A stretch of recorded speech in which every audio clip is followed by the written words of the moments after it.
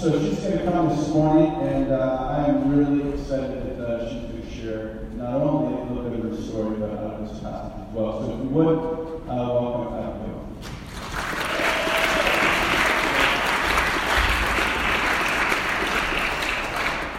Good morning. As Russ mentioned, we're continuing to move through the book of John today, and we are coming to John 11, which is the well-known story of a man named Lazarus. What I want to share this morning has been a deeply personal journey for me. As I've wrestled with pain and brokenness, wondering what to do and how to respond, I've experienced this passage in a new way.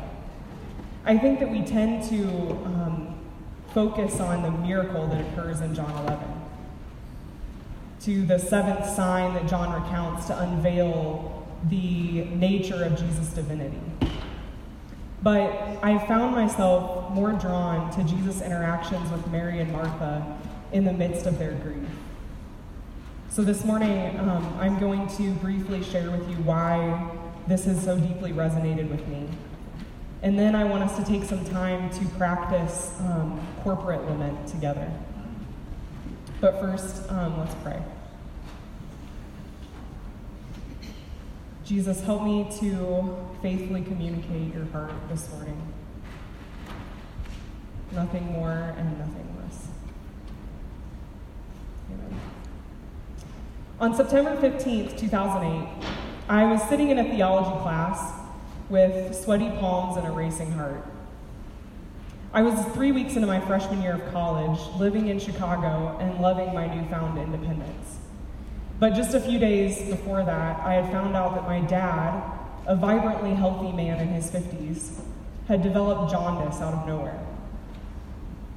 After a suspicious scan, he was set to undergo diagnostic testing that would get to the bottom of what was going on. I sat in that classroom not really paying attention to anything that my professor was saying. I was overwhelmed with fear and anxiety waiting to hear the results of my dad's testing. I think somewhere in the back of my mind, I knew what was coming. But even so, hearing my mom finally utter over the phone, "They found cancer," initiated a panic attack. The very next week, I quit school and had moved home.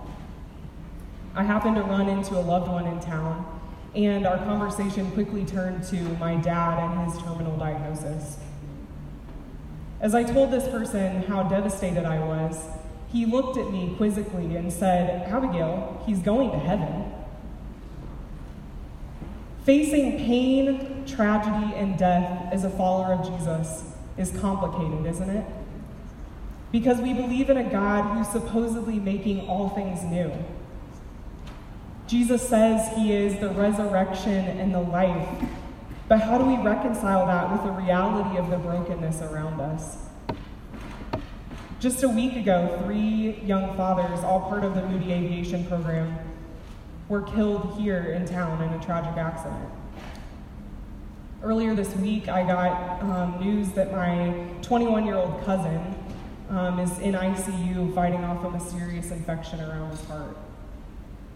A couple weeks ago, a 15-year-old kid from the church where I grew up was killed when the vehicle his family was traveling in was rear-ended while they were on family vacation. And then there's tragedy on a larger scale. Children being snatched from their mother's arms and placed in detention centers. A tour boat capsized and 17 people lost their lives. And I'm sure you could add to this list with your own personal tragedies. It's taken me all 9 years since my dad's death to allow myself to be honest with God, to move beyond this victory narrative of he's going to heaven, and to really grapple with anger and the questions. Jesus, where were you? Why didn't you do something? And so it is Jesus' response to these same questions posed by Mary and Martha in John 11 that has moved me so deeply in the last couple of weeks. At the beginning of this passage, these two sisters send word to Jesus that their brother, Lazarus, is sick.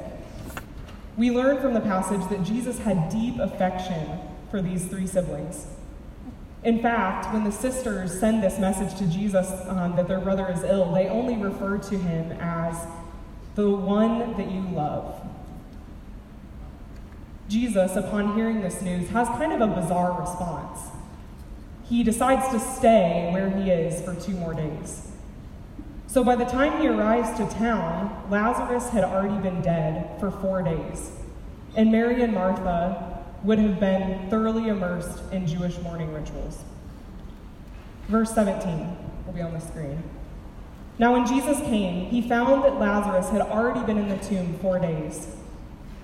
Bethany was near Jerusalem, about 2 miles off, and many of the Jews had come to Martha and Mary to console them concerning their brother. So when Martha heard that Jesus was coming, she went and met him, but Mary remained seated in the house. Martha said to Jesus, "Lord, if you had been here, my brother would not have died. But even now I know that whatever you ask from God, God will give you." Jesus said to her, "Your brother will rise again." Martha said to him, "I know that he will rise again in the resurrection on the last day." Jesus said to her, "I am the resurrection and the life. Whoever believes in me, though he die, yet shall he live. And everyone who lives and believes in me shall never die. Do you believe this?"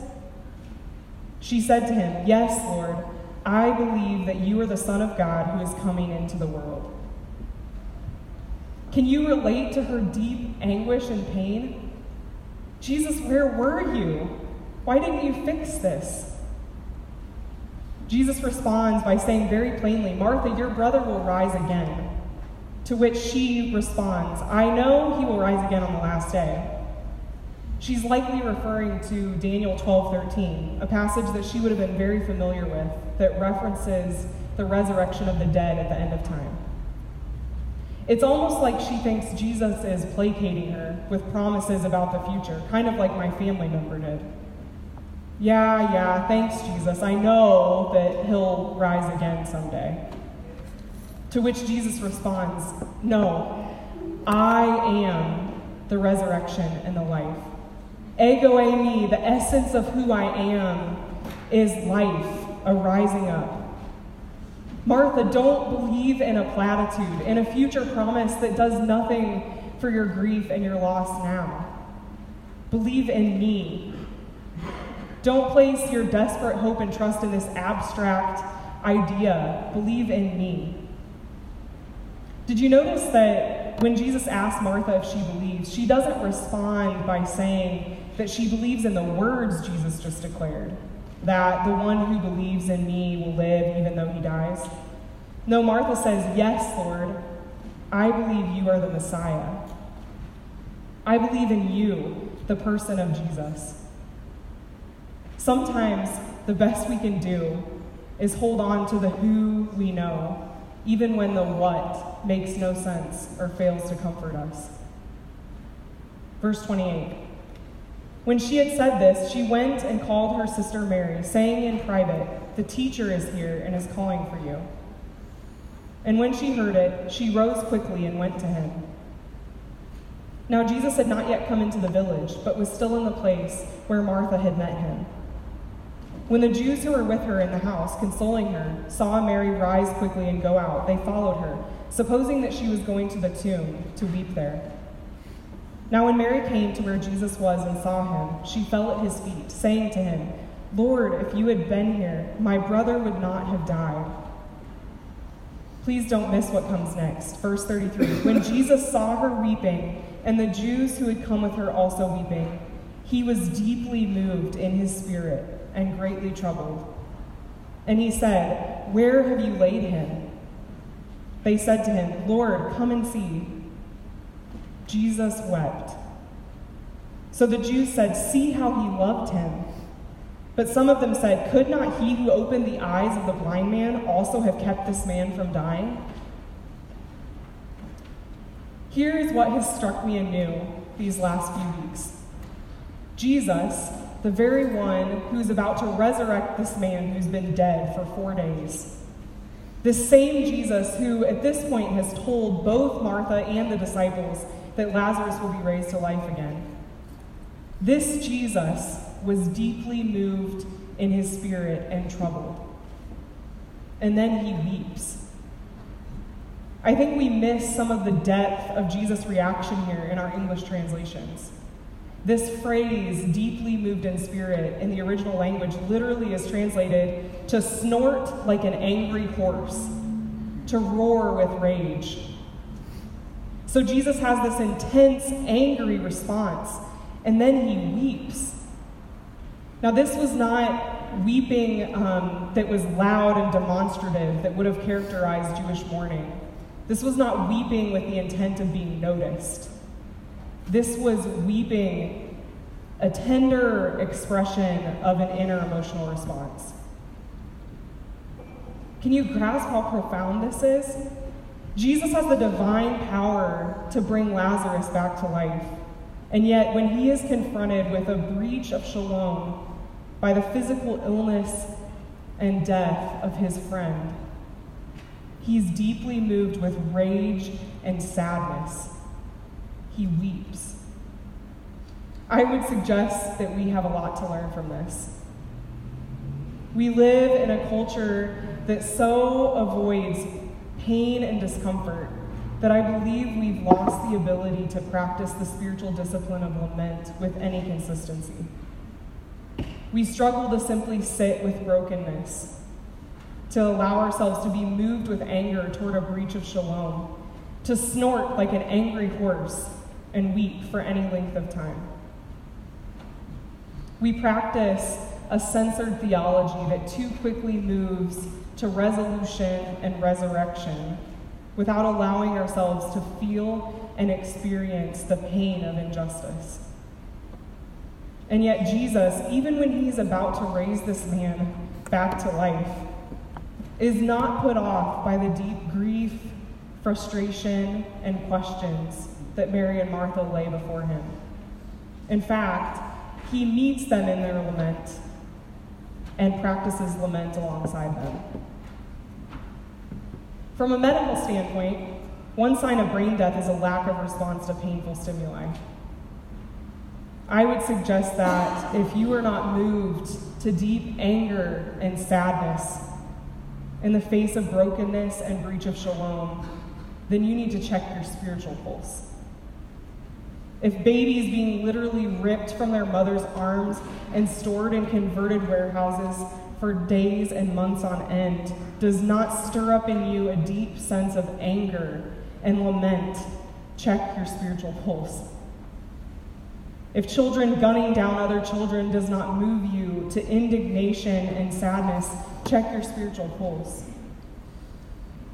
If racial injustice and acts of terror toward people of another race simply because of the color of their skin does not move you to weep and snort like an angry horse, check your spiritual pulse. We follow a Jesus who is so deeply affected by the pain and injustice and suffering around him that by the death of his friend, by a deep sense of things are not the way they're supposed to be, that he gave himself the space and the time to express an almost guttural sadness and anger. If we fail to do the same in the face of brokenness around us, I fear we are living a watered-down theology. Peter Enns says this about lament. The church needs a healthy theology of lament, not an agreed-upon short moment of sorrow so things can get back to normal, but a season to complain, be perplexed, shattered, to be angry, without excuse, without being made to feel broken or weak, without trying to fix pain and make it behave. We need to make room for lament because lament squeezes out simple answers. The church needs a healthy theology of lament where we accept that life doesn't play out according to the box we place God in, where we sit with those in pain quietly and respectfully, empathizing, not fixing. Lament dares us to risk letting go of a well-behaved and predictable system and swap it out for one where faith and trust in God, not certitude and order, are the beginning, middle, and end of our journey. The church needs a healthy theology of lament, to embrace lament as a normal and pervasive reality among those who walk by faith and not by sight. To accept those who lament as wise teachers living at the center of their faith community, not disruptive children who need a timeout. For those of you here today who are living through a season of brokenness, I want you to hear that Jesus weeps with you. And there is space in his presence for your questions, for your anger, for your sadness and grief. Maybe you're with Martha. You struggle to believe the what, and the best you can do right now is to sit with the who. I want you to know that he is here with you, and he snorts like an angry horse at the pain and brokenness you're experiencing. When even your community cannot tolerate to sit with you in your pain a minute longer, he remains. And we, your community, need you. We need your pain, your lament, your questions. For the rest of us, Jesus invites us to practice lament. And we have to start strengthening our muscles of lament. To practice our ability to sit in pain and grief without immediately moving to a victory narrative or a desire to fix it. When you feel within yourself a desire to escape a difficult conversation or to comfort someone who's experiencing pain and brokenness, rather than just sitting with them in their pain and naming what is broken, consider the example of Jesus with Mary and Martha. Perhaps all that is necessary is for you to be present in the pain, for you to weep and snort like an angry horse. My dad used to tell me that as a toddler, whenever I would get hurt or become upset, he would scoop me up in his arms and I would just start punching him and hitting him. It was almost like I was so sad and angry that I didn't know what to do with myself. And so I took it out through my fists, and he was the closest target. I didn't know it then, but my dad was an earthly example of how Jesus has received me in the years I have spent grieving over the loss of my dad. And what a beautiful image of how I think Jesus receives all of us in the midst of pain and sadness. I think he scoops us up in his arms, even as we pound on him and assail him with our how could yous and where were yous. And he embraces us, absorbing our pain and weeping with us. You probably know the end of this story. We know that Jesus raises Lazarus back to life, and then begins the slowly unfolding journey that will eventually lead to his own death and resurrection. And ultimately, that is the very reason that we do not, as the Apostle Paul says in his letter to the Thessalonian church, grieve as those with no hope. But today I'm going to stop here. I want us to sit in a practice of lament, to call out what is broken, and sit in the hard reality of the breach of shalom. So in a minute, there are going to be some prompts up on the screen, and in each of the pews there should be some sticky notes and pens. What we're going to do is we're going to write a corporate psalm of lament. So I want you to each take a sticky note and choose one of the prompts on the screen and finish it on the sticky note. And when you're done, there will be time for you to come over here to this wall on the side here and just stick your sticky note up on the wall. And at the end, we're going to take a few of those and compile them into a prayer, a corporate prayer of lament. And there's also the candle lighting station if you would like to spend some time praying and lamenting.